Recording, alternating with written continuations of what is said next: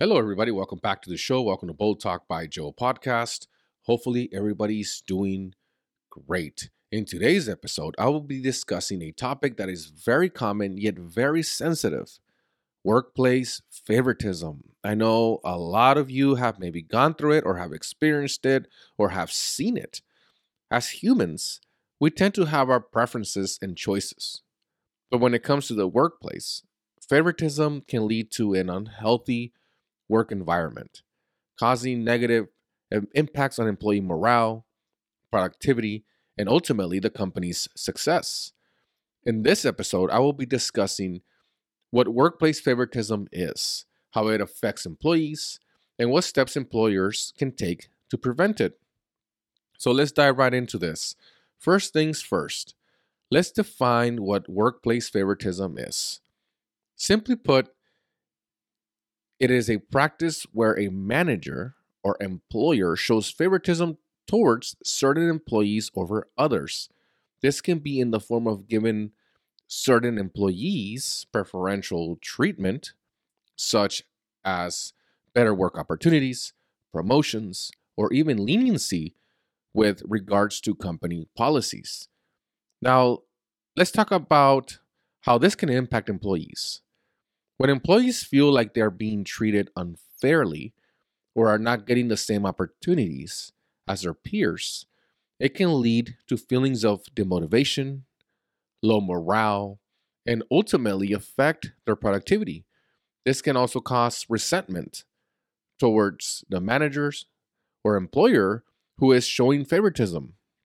In some cases, it can lead to high staff turnover rates or even lawsuits.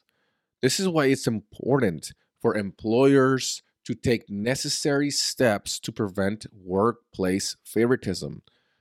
So what can employers do to prevent workplace favoritism? The first step is to create clear guidelines and policies that are consistently enforced across all employees.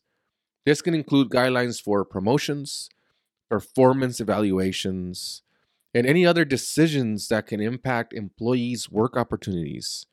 Another step is to provide training to managers and supervisors on how to avoid favoritism and treat all employees fairly. This can also include setting up systems for employees to provide feedback on their managers or supervisors, which can help identify any instances of favoritism. Employers can create a work culture that values diversity and inclusion. When employees feel like their differences are valued, it can help prevent any instances of favoritism based on personal bias. Workplace favoritism can have a negative can have negative impacts on employees and the company as a whole. Employers need to take proactive steps to prevent it by creating clear guidelines, providing training to managers, and fostering a culture of diversity and inclusion. Everybody's been part of this. Well, I'm not going to say everybody. A lot of people have seen this or experienced favoritism in the workplace. And it is very tough also for the employer because if they post a job to hire from within, sometimes there's going to be four or five people that are going to apply for this position. And if there is no favoritism and you don't get picked, some people might get mad. Some people are going to be like, well, I have more experience. I have more of this. I've been here for 20 years. I've been here for 30 years. And they get upset. So just think about now having workplace favoritism where you know that you have the experience, you know that you have the tools and the qualities to get this job, and you see that your manager is friends with another employee and he picks them due to the fact of the relationship, right? They hang out on the weekends or they text all the time and they talk about sports or they go have a beer or they're constantly with each other at work, and you start noticing that hey, they have more of a just a work relationship, and this might affect my opportunity for me to get that position. And this happens all the time because if you apply and his buddy applies, they're going to pick their buddy. They're going to pick their buddy. I would say 75% of the time, they're going to pick their friend because they're going to be like, oh, yeah, this guy can do it. Let's work together. We're going to work together. It's going to be cool. We're going to have fun. We're going to work as a team. And they kind of move people aside for that. So you look at it as a waste of time, as a waste of your breath, right? That you had to go take an interview and and talk to all these people, and you're still not gonna get picked because you know that that manager is going to side with his buddy at work, and it is a sad thing. And this goes both ways. It's for women, men and women, and there's always favoritism, right? There's the guy that thinks that the girl's cute and wants to promote her and all this stuff, and then there's the guy that's it's buddies with this guy and wants to promote him, and they forget about everybody else. And this is the truth. This is what happens in real life in the workplace.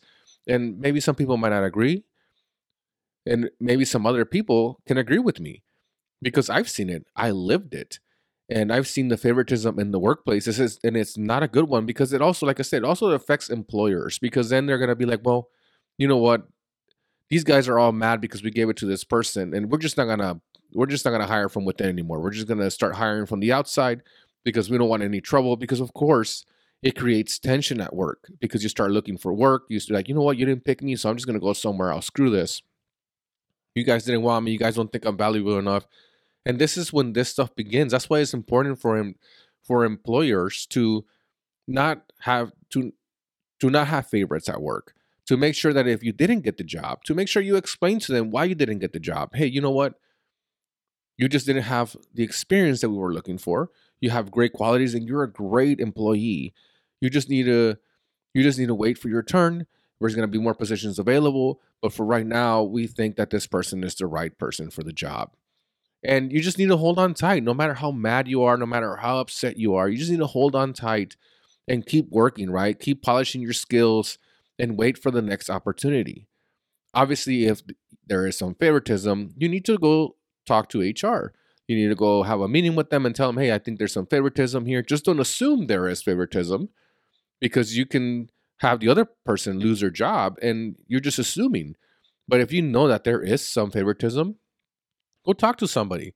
Go tell them how you feel. Like, hey, you know what? This is what's going on. These guys are constantly hanging out. They're best friends. And I didn't get the right opportunity. This guy doesn't even have the qualifications for the job.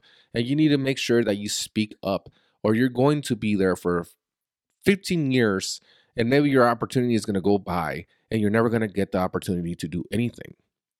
And there's a lot of that, right? You talk to a lot of people that when you wherever you've worked and you're like, hey, how's it going? Well, I've been doing this for 20 years and I've been trying to be a supervisor, but they keep picking their buddies, and it's unfortunate. And I don't feel like doing anything but this because now I feel like my opportunities are gone. And I hear it a lot. I've heard it from a lot of places where I worked at that these guys are just stuck. There's no advancement opportunities because these other people bring their friends over or their family over and all that stuff. So it's a real thing, guys. Workplace favoritism. It impacts your life. It impacts everything around you, and everything that you've worked for. And this should be stopped, right? It should be fair. No matter whose friend, no matter whose family, it should be fair across the board. Hope this helps. Until next time, peace.